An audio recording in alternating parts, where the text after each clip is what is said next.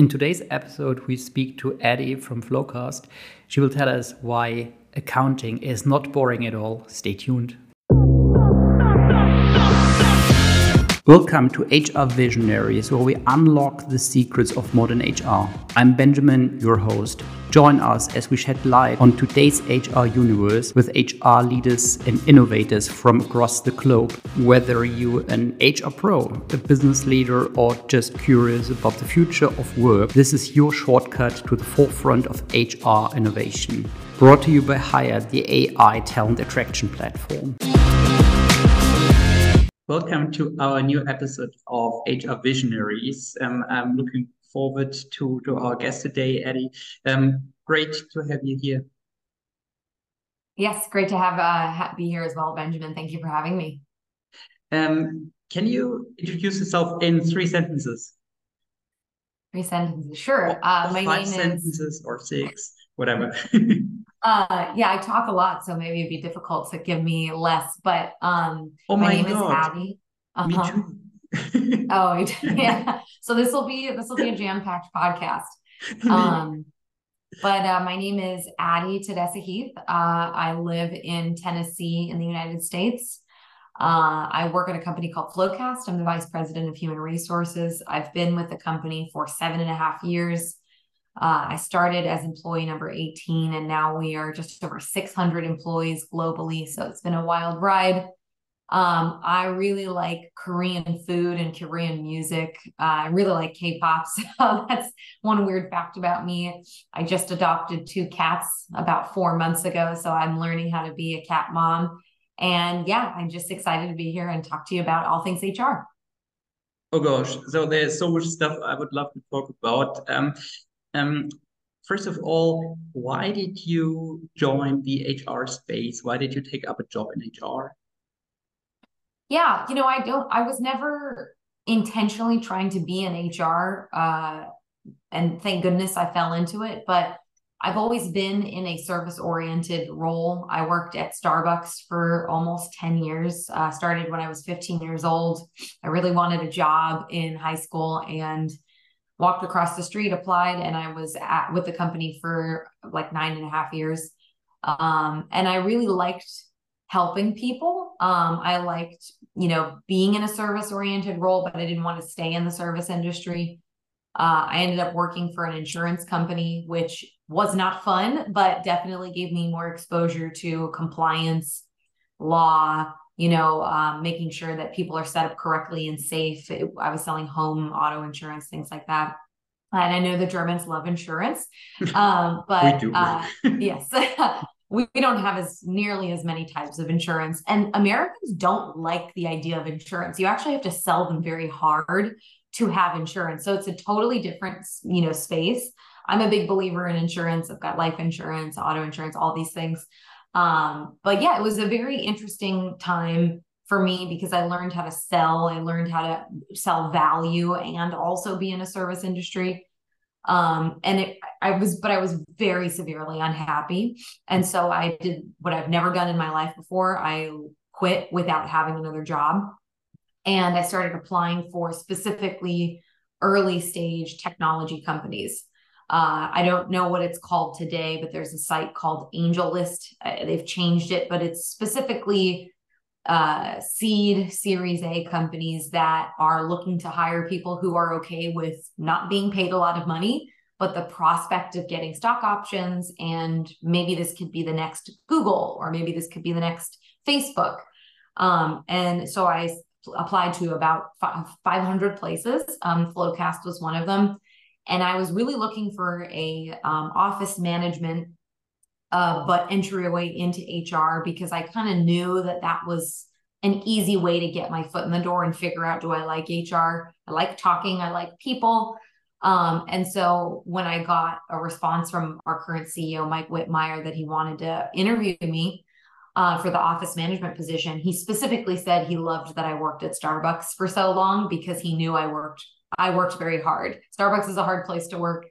And I said, I don't really know what I want to do, but I like the idea of getting into HR. Would this role have that ability to do that? And he said, yeah, we don't know how to do that. So it'd be great if someone takes it. And that was kind of the journey of me finding FloQast and falling into HR, but I ended up being good at it. I liked it. I wanted it. And then they gave it to me, and here we are today. That's pretty awesome. And you mentioned now Starbucks several times. So first of all, what's your favorite there? And second, how is working at Starbucks? You mentioned, okay, working a service role at Starbucks is probably uh, pretty tough, but also a good learning environment. Yeah, I would say as a kid, it was a very good experience for me because at 15 years old, I didn't know what it meant to be in the service industry, meaning like when someone's angry at you, how do you navigate that? What does it mean to like put a smile on even if you're not feeling happy? It's not like waiting tables. It's very quick pace. So you have to keep on your toes. You have to multitask. You have to remember a lot of things. You have to do a lot of things at once. So there's a lot of like great foundational learnings from working in the service industry that I think I use to manage my calendar, to manage my time, to keep a cool head when things are exploding. And then I would say my favorite drink, it used to be very sugary and sweet. And now I just want like a black coffee and call it a day. Sometimes I'll get like a pump of vanilla in it, but I just can't drink the sugary drinks anymore. I think I burned myself out from years of free Starbucks. Okay, well, I think in summer nothing's better than a cold frappuccino that's like cooling you down. So Yeah. it's actually fascinating what you do.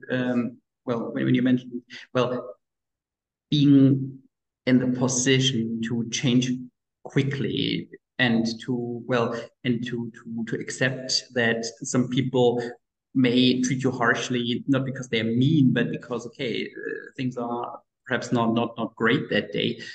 How did that prepare you for future roles?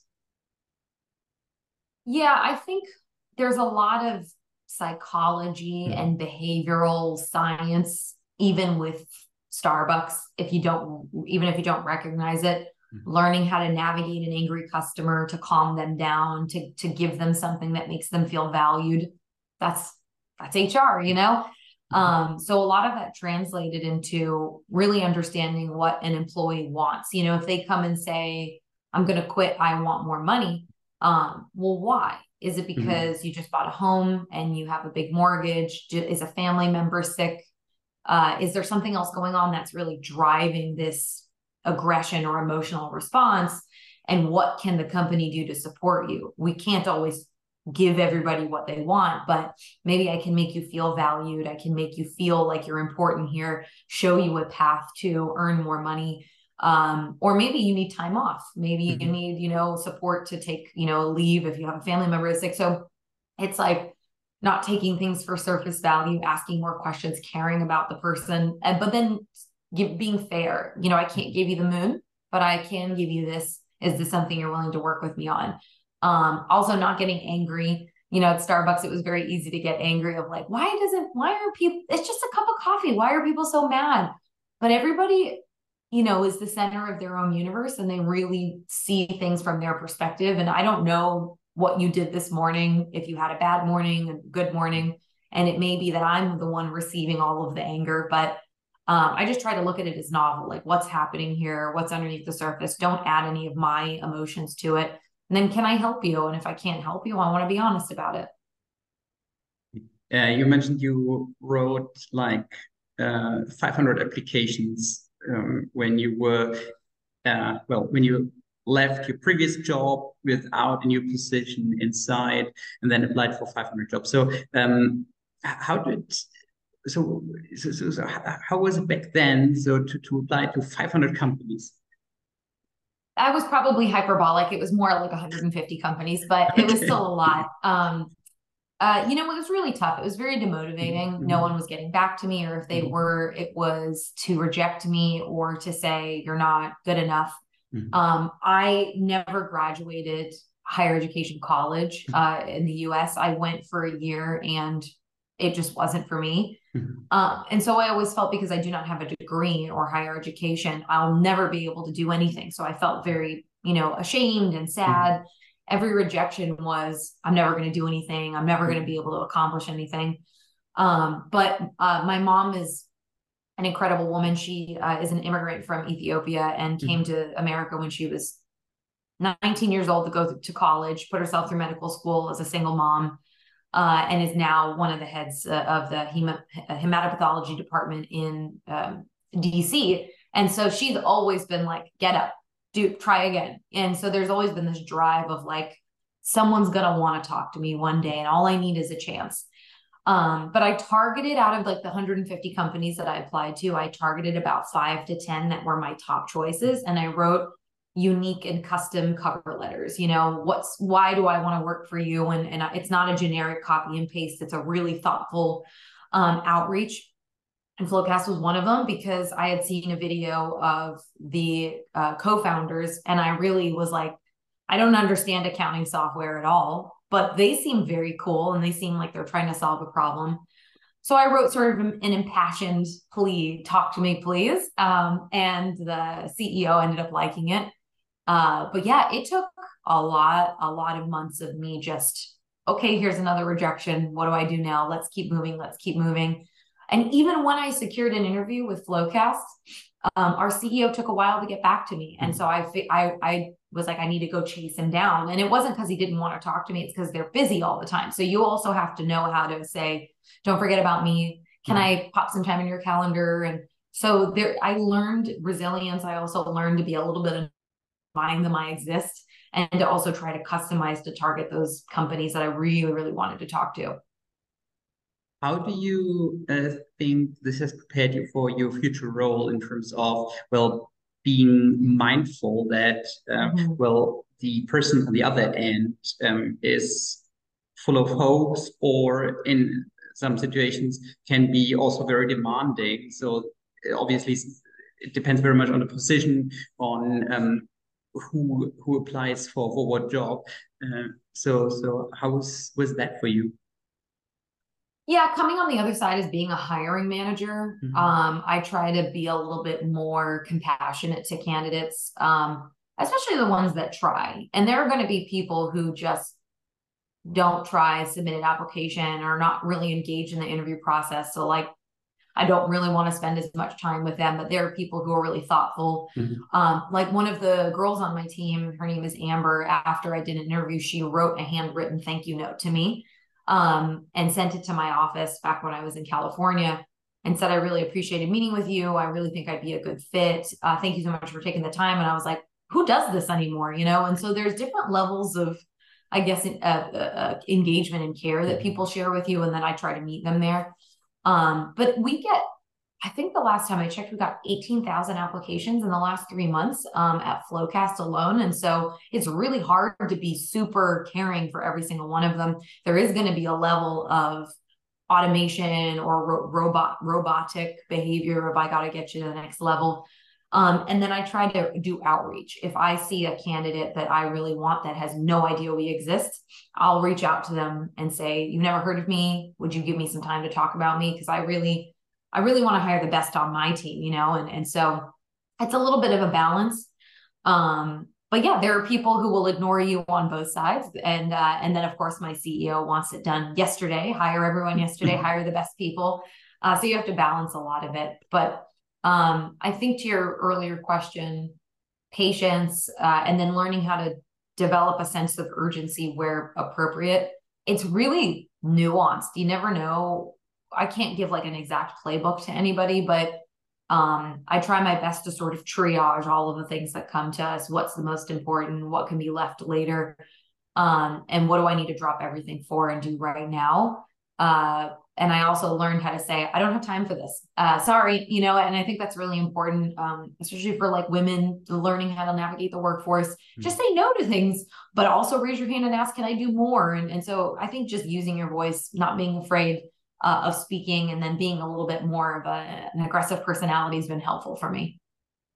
How did you learn to say no? It's one of the hardest things, right? Yeah. Sorry to interrupt you. But a lot of feeling like I wish I would have said something moments. And there's a lot of, well, someone else should have let me speak But I think no one can control how anyone else acts. You can only control how you act. And so there's no one who's going to stand up for me better than me. Let's try it. And I was shaking in my boots the first time I ever said no, very much like they're going to hate me. They're going to tell me that I'm fired. I'm not allowed to say no to things. But when I did say no, okay, that sounds reasonable. You're right. And then you get more used to standing up for yourself. I try to look at things as unemotionally as possible. Well, here's the reason why I would say no. It's not because I don't feel like it. It's because there's data and evidence to support that's not a good idea. And generally with the executive level, they really only want to hear the data, the analytics, the reasoning behind it. So if you leave behind the emotions of it, it usually helps your argument. But there are times when I say to my executive group, I feel so burned out. This is an emotional plea. I can't do it anymore. You have to leave me alone. Let me take a vacation. Let me, take a step away from my computer. And when you build rapport with people, oh my God, yeah. So sorry to bother you. It's okay. So it's a little bit of, you got to stand up for yourself. And then also there is the building of the relationship so that people can trust when you say no, it means this is really, we can't do this. Well, you mentioned then after your job at the insurance, you were very enthusiastic about FloQast, and you mentioned in the sentence, okay, accounting and cool, which is for some people it might be contradictory. So what did catch you? I would say it was the co-founders, the three of them, Mike Whitmire, Chris Sluty, and Cullen Zanstra, their personalities. You're almost sort of marrying the people you work with because you talk to them in a minimum 8 hours a day, if not more than that. And if you are someone that ascends to an executive level, you have really unique conversations. And so I wanted to work with people I felt like I could get along with, that I trusted, that were smart. And particularly Mike, the CEO, is one of the smartest people I've ever met. And when you throw a wild idea out, or he'll throw a wild idea out, it's almost like, how do you think of that? I want to know what's in your brain. So it's almost like a fascination of how can I learn from you? Even though I'm smarter and more knowledgeable in HR, you still are a novel problem solver and you see the world through the lens of the CEO and global strategy. So I know I can be better by listening to you and talking to you. And I think that's super important because you should want to work with people you think are smarter, better, so you can always learn more. If you're the smartest person in the room, you can mentor, of course, but you might not learn from anybody. But really their personalities, they're incredibly laid back. They're very unassuming, and even if you looked at them in a photo, you wouldn't know that they were the executives because they don't dress it or carry themselves and separate themselves from everybody else. They're very down to earth. And they've got, really fun personalities. So a really big important thing for me at work is having fun. Even when things are tough, I really like to smile and laugh with my team. Even when things are exploding, I like to joke about it and kind of laugh about it in hindsight because I don't want anything to be soul crushing if it doesn't have to be. And they make work really fun. They make me have fun. And so a lot of those things, when I saw in the original interview process, was, oh, I can have fun with these guys. And I feel like they let me make mistakes. They let me try. And they wouldn't be mad at me. They actually encourage me. And I mean, they've literally promoted me 6 or 7 times over the last 7.5 years. So I trust them to take care of me, to take care of the team, and let me figure it out, But it's not something you expect from people who are from accounting, right? So like, hey, try something new. Let's make mistakes together and learn from those mistakes. Not at all. I think accounting gets a bad reputation of being boring, stuffy, tie that's really tight, 9 to 5, working in a basement, on an Excel spreadsheet. And while that may be the case in some places, it is a very necessary industry that's it's dying a little bit. Not as many people are entering the workforce as accountants. There's not as many graduates. that are seeking out accounting degrees. So it's a tad scary, because that is like the sort of infrastructure that runs companies and operations, and making sure that we are financially responsible. And so my CEO and my chief product officer were both in private and public accounting, and they hated how boring it was. So that's why they ended up coming to found this company. Can we make a software that makes accountants' lives easier? So we're solving a problem so that they can have less stress and better work-life balance. So we're actually giving back to the community. And I want to make it fun. I don't want to be stuffy. I'm not, if anyone who's watching this goes to look at our website, our photos, the colors we choose are really out there. You know, they're wacky, they're fun. There's a bunch of photos of us like doing very emotive poses. Our chief technology officer is riding a unicorn on one of our photos. So like, they really don't take Where did you find a unicorn? So my office manager purchased a life-size statue of a unicorn on wheels, and it's in our office for fun. Okay, you said you found a unicorn, not a statue of a unicorn, if I may say so. Oh, yeah, no, sorry. No, not a real unicorn. That would be incredible. I don't know if we need FloQast. We could just make money off of this unicorn. But no, it's a statue of a unicorn because we are a unicorn. We hit, a certain valuation, $1 billion valuation. And so to commemorate it, we went out and got a unicorn.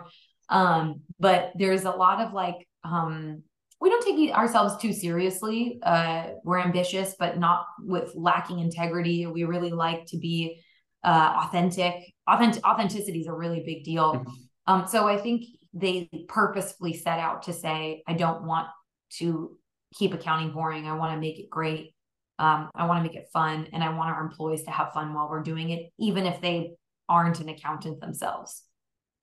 So while we're already at animals, so the elephant in the room, so growing an organization from 18 to 600 people, that must have been an enormous challenge. Yes. It's interesting though, because every year I look back and I go, what I thought was hard is nothing compared to the hard we're dealing with today. So I wish I could turn back time and have the smarts and the knowledge I have today, but that's not possible. But yeah, certainly there was definitely different stages that were challenging to get through when we hit 50 employees, when we hit 100 employees, when we hit 250 employees. I can vividly remember feeling a crunch of stress of what's happening, what's going on here. When we opened our first non-LA office, when we went to London for the first time. So every time we did a first of something, it definitely feels like, oh my goodness, we're changing the wheels of a Ferrari at top speed. So we can't stop, but we have to keep it going. And so anyway, definitely a lot of long nights and weekends for me. Definitely a lot of do it yourself, because we didn't have the budget for headcount. So it was just me and one other girl in HR for 4 to 5 years. And finally, I learned to stand up for myself, and I said, I need more people on my team. And so now we're a lot larger, which is great. But I signed up for this though. I really truly knew it was going to be a dip challenging. And so I think when people consider going to a company, they have to accept the bad, the good, the ugly, and say, this is where I want to be. And so when tough things happen, I went, well, I asked for this. I wanted to be challenged. I said I wanted to learn how to do all these things. And so I can't really complain, but I can definitely make sure that I'm advocating when I don't think something's going well, that I'm trying to keep the wheels as on as possible and try to move the company forward. But, looking back at it, sometimes I don't know how we did it. But if I had to do it all over again, I'd do it a lot smarter. That's for sure. What would you do smarter? I think culture is really important, defining what that means earlier on. I think we thought we did, and we didn't. There were definitely some people who were maybe good at what they did, but not a good cultural fit. And what I mean by that is they sort of brought a lot of negativity. And when you're a smaller organization, that permeates. It really does. When someone is negative or toxic or rude or bullying, And you're kind of like, do we let them do it because they're so good at their jobs and they're bringing in revenue? I would in a heartbeat turn back and say, no, it's not worth it. I'd probably put more effort in hiring slower to be more intentional. I probably would hire different roles sooner, different roles later. And then I think I would have put more processes in place that we didn't have when we were younger. But again, like that stuff you figure out. You don't know what you don't know. But I think the culture and the people when you're smaller is so important, and making sure that you have a tight-knit group of folks who know what they're doing, a mix of know what they're doing and you're figuring it out. So we had a lot of people originally who had never done this before. Mm-hmm. So it's like the blind leading the blind. We're all figuring out. So sometimes that can be a little bit scary, and you need external talent. You need people who have been around the block and done this before to kind of help balance out you're very capable, but here's someone who you can partner with, who you really can figure it out together. How did you maintain how do you maintain this culture, this entrepreneurial culture, also this positivity you just mentioned, which I totally agree. I think is absolutely essential. If you don't have people lifting up everyone, it's pretty tough, and it's not much fun then. No, yeah, a lot of it is just personality for me. Like I am a higher energy, more extroverted person. I don't expect everybody to match my energy. That's not going to win you friends. But personally, for my team, I've demanded excellence. And what does that look like? It doesn't have to be excited, high energy from you, but it should be whatever your version of it is on that you can bring. I have some people on my team that are very introverted and more sort of data oriented. You don't need to show up and be loud on a call, but I want you to look at everything through the lens of how can I be better than yesterday? How can I challenge myself? So on the HR team in particular, I would say that I've hired people who agree with me and want to, make the world or make FloQast a better place. So every interaction they have with everyone, they ask the same of them. So then you kind of have a network that, builds out. I have very strong relationships with our VPs and our executive team. So when I talk to them, it's not necessarily like coaching, but when I speak to them, okay, it seems like you have a problem. How are we going to fix it? And what do you think we can do about it instead of be mad? How do we get through this? Like there has to be a solution on the other side. And maybe let's look at it from the other person's perspective. I'm also a really big believer in admitting when you've messed up. So I am very vocal when I've messed up, and I will own it, and I won't blame anyone else. And this just happened the other week. I messed something up, and I went to my team and I said, this was 100% my fault. Here's what happened. I diagnosed the problem, and here's the solution. I apologize for any inconvenience. Lesson learned from my mistake. I'm sorry. And they were like, oh my gosh, it's okay. And I was like, yes, it's okay to make a mistake. It's not okay to hide away from it or blame other people. So I'm hopeful that, like I set a good example, but then also ask them to do the same. And then everyone we interact with, we ask them to do the same as well. And then hire people who agree with that. Like whatever it means to you to have high excellence. It doesn't have to look exactly like me, but I want us to all agree we're here to be excellent. Where did you find those people that share the vision, share those values, that want to be excellent, and who are also, able to reflect? And what you just mentioned, I think it requires incredible strength to stand before a team and to tell them, hey, guys, I screwed up. Yeah, it's not perfect. It sounds like it's perfect, but it's not. It takes a lot of trial and error. And I think that's the unpleasant side that maybe not everybody wants to talk about, but you do have to move on from people who aren't going to maybe be a good fit for that. Like some of those folks I talked about that I probably would have never hired, or we would have terminated their employment if we could, looking back at it. And also it's not super fun for people to stay here when they don't feel, like this is the right place for them. So it's almost like I know you don't want to be here, and we don't want you to be here either. So what's like a mutual way that we can figure this out? But the interview process is incredibly important. We've got a great recruiting team that takes a lot of time to understand what's the ideal candidate profile. And then how do you interview for culture? It's not always a perfect science. We've messed up, but I think that's the thing, admitting you've messed up, figuring out what happened, why we missed the mark, and changing. Because if you just don't do that, you're going to do it again and again and again. And so there are some teams at FloQast that are brilliant at it, and there are some teams that need a lot of our help. And that's okay, as long as they say, I need more help. But the interview process is important. I think for my team in particular, I will just point blank ask them, this is very much who I am. You get what you see. Am I somebody you'd want to work for? Day in and day out, when I demand from you, when I make mistakes, when I act crazy, when I message you at 6 o'clock at night, what's going on with this thing over here? Am I somebody that you'd want to get along with? Same that I said about the co-founders. Are you somebody that you like to work with? Do you believe I'd be a good leader for you? Do you trust me? And the girls that I've hired, the guys that I've hired too, have all been like, you sound like someone I really would be inspired by. Okay, great. So if we can kind of hurdle that, then from there, it's a matter of like, well, what can I teach you? What can you learn? What can you do here?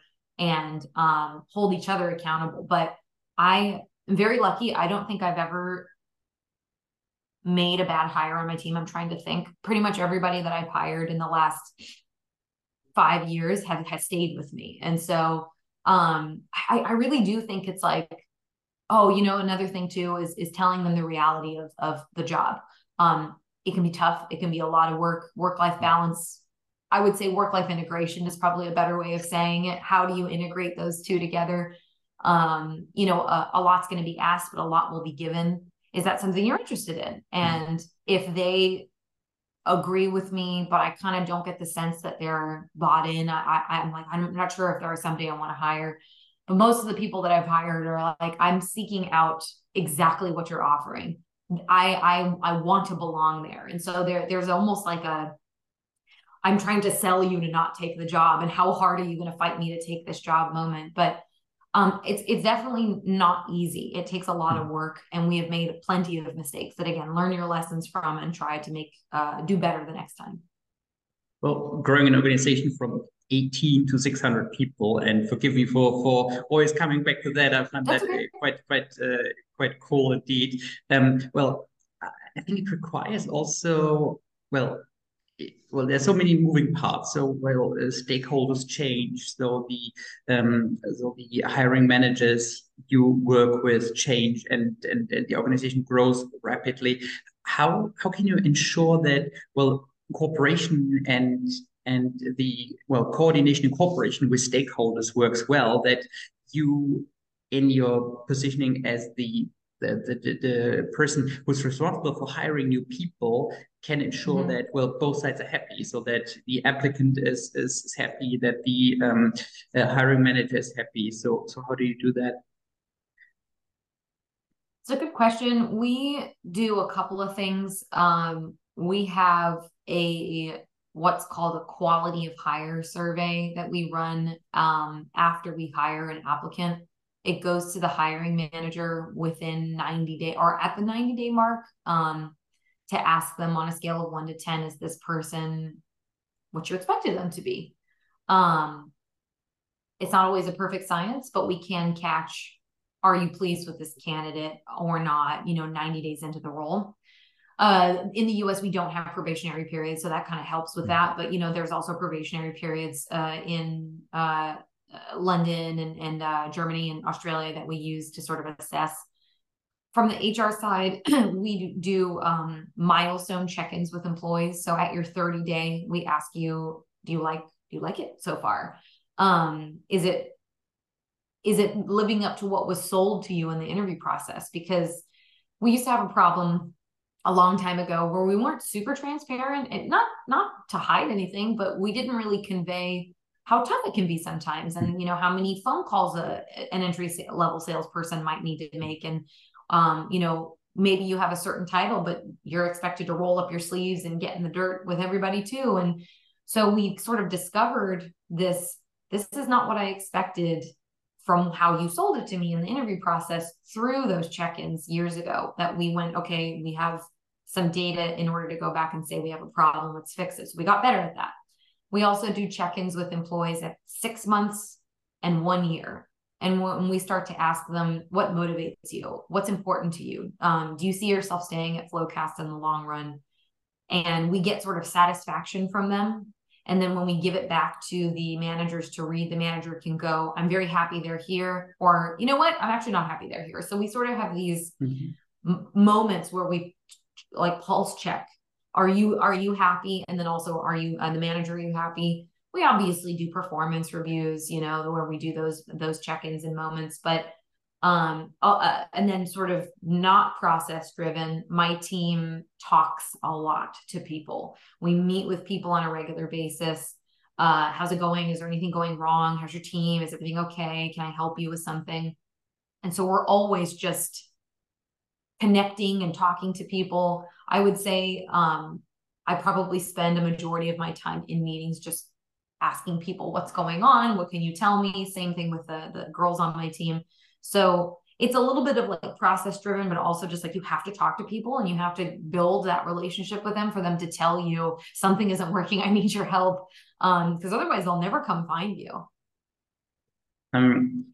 Well, you mentioned several times like your company helps in accounting. Can you give us a short overview of what exactly you guys do? So you guys, and well, it's absolutely incredible that you were employee number 18. So you're very at the very core of the company and the company culture and creating, well, you were basically incredibly important to create a unicorn. So what do you guys do?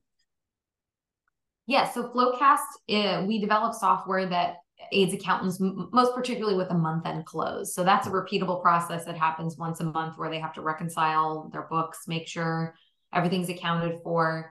And so the software is part collaboration, part automation, and part compliance. So like collaboration, meaning it's a software that accountants who typically work with paper, you know, like a literal archaic paper, can collaborate on in the cloud. So that way, you know, Benjamin, I don't have to have a meeting with you every week to see what you're doing. I have a software to tell me what's Benjamin working on. Is he slow on things, fast on things? I can see all your tasks and assignments, the progress on it. I could see if you're actually drowning in work and reassign it to other people.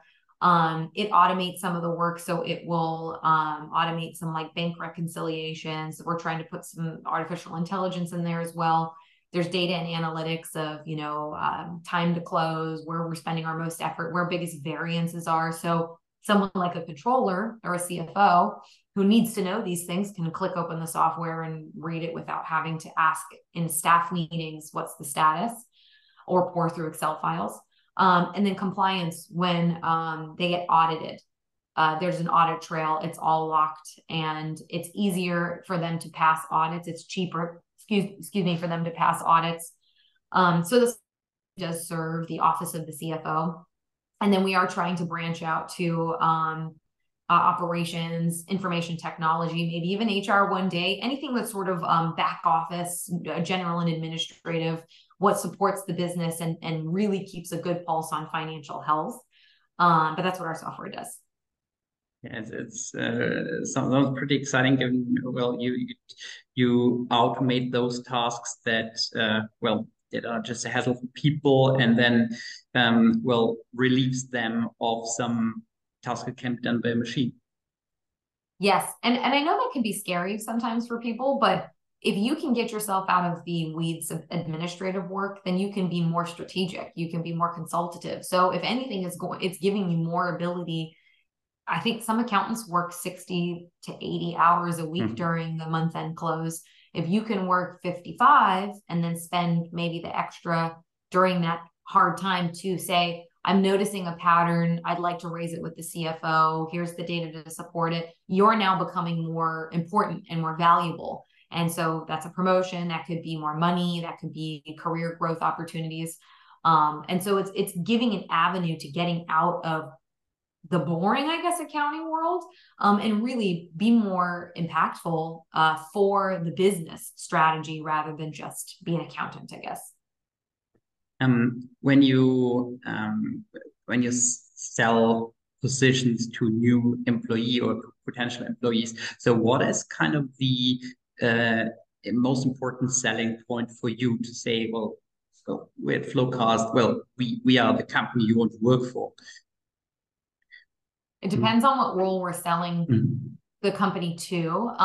But like if we're trying to get a salesperson, our pitch is usually our product is so great, you'll have an easy time selling it because everybody wants it. The sales cycles are not that long. Once you find a CFO or a controller that sees the product, it's almost like, here's my money, please give it to me. So it's a easier sell, and you're actually solving a problem. You're not a snake oil salesman. You're not selling them something that is false, right? And I'm sure we know of a lot of companies that they push a product and it's just not good. So as a salesperson, having that integrity and having an easier sales cycle, huge for them. We also, like on the customer success side, our clients absolutely love us. We have incredibly high net promoter scores and customer retention. And when folks churn, it's usually when clients churn, it's usually because they've gone bankrupt or they've been acquired. It's not because they're leaving us because our clients hate us. They love us. So easy for you as a customer success person to work with clients who actually like you. Product and engineering. You're building a software that's never really been done before, that's solving not a filter on a selfie. You're actually solving a real world problem that could help in the long run. HR, you're able to help all of these people find their homes. They actually really want to stay here. They love it here.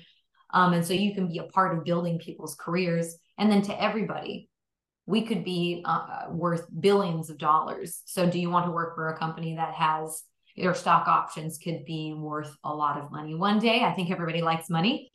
And so get in on the ground floor like I did, or get in, at this level or the next level, and you have the opportunity to create something really great. So it depends, but it's all kind of the same. Do you want to do something? Do you want to be excellent? Like, I don't want to be mediocre. I really want to be excellent. And FloQast is a good place to do that. Well, that sounds pretty awesome. How do you keep up your level of energy? You seem like a very energized person. Yeah, sometimes I don't know. But I actually was thinking about this the other day. I don't know if I could do this again for another company, because I do feel very connected emotionally and like very much at home again at this company, where I feel obligated, or it's almost like no brainer. You work so hard here. I'm always a hard worker, but I pour more of myself into something that I know is giving back to me. So because I was, hired at a younger age at the 18 employee mark, given this chance, I feel very much, not in debt, but it's like we both owe each other. You owe me my career, and I also owe you all of the great things you've given me. But I recognize that being in a VP position, I'm expected to hold a higher standard for myself, to have more professionalism, have more integrity, have more energy than everyone on my team, or else who else will they look up to? So I do try to wake up every day and say, I have to care more, because that means that they know that I'm the standard, I guess. If I lose steam or I feel sad or upset, it's going to be obvious that everybody can feel that. So I don't know. Part of me just feels like this is there's no other option for me. I am going to just show up and be positive and happy. If I have a bad day, it's off camera. I just think, again, from my mom, she's always been somebody who puts her career first, not above family, but just if I'm going to be serious about my work, that means every day it's a choice I make, that I show up and I try really hard. And it doesn't mean I'm not allowed to be sad or upset, but how do I work through it? But there's probably a point in the future where I'll go, I can't do it anymore. I'll probably figure something else out. But right now, very much sold on FloQast. Awesome. Well, Adey, thank you so much for all the insights, for all the positive energy, I think it's always remarkable, and also it's super important to remind ourselves that being a leader really means leading from the front, not leading from the back. So being there for people, to empower people rather than through negativity push them down. So it's actually pretty cool to hear those stories and those real life experiences. That's very well said. Lead from the front. I agree. You don't. I'm very much a big believer in I'm here with you. I'm not delegating and leaving. We're all in this together, and when we succeed together. You all get credit, not me. They're the ones my team's the one who's doing all the great work. And then when we fail, it's my fault. I'm a really, really big believer. You have to stand with your team, and try to make friends, not enemies, with folks across the organization, because they end up being your champion and helping you. But yes, that's a very good way of putting it. I like that. It kind of reminds you of those ancient kings, right? So those who were in the very front line, and those others who let soldiers die on the battlefield while staying at home enjoying cake, right, in their palace. Yep. And it's probably the first and not the latter that people would enjoy as a leader. Yeah, I totally agree. It doesn't feel good to me. I wouldn't want to be led by somebody like that either. So you can't have your cake and eat it too. True. Yeah. Cool. No, thank you so much again, and it was really a great pleasure talking to you. Yeah, you as well, Benjamin. Thank you so much for a really great time, and I hope this podcast was a good experience for you too. Awesome. And all of you, thanks a lot for listening in. I think many cool things we can learn from the experience. And see you next time. Awesome. Bye.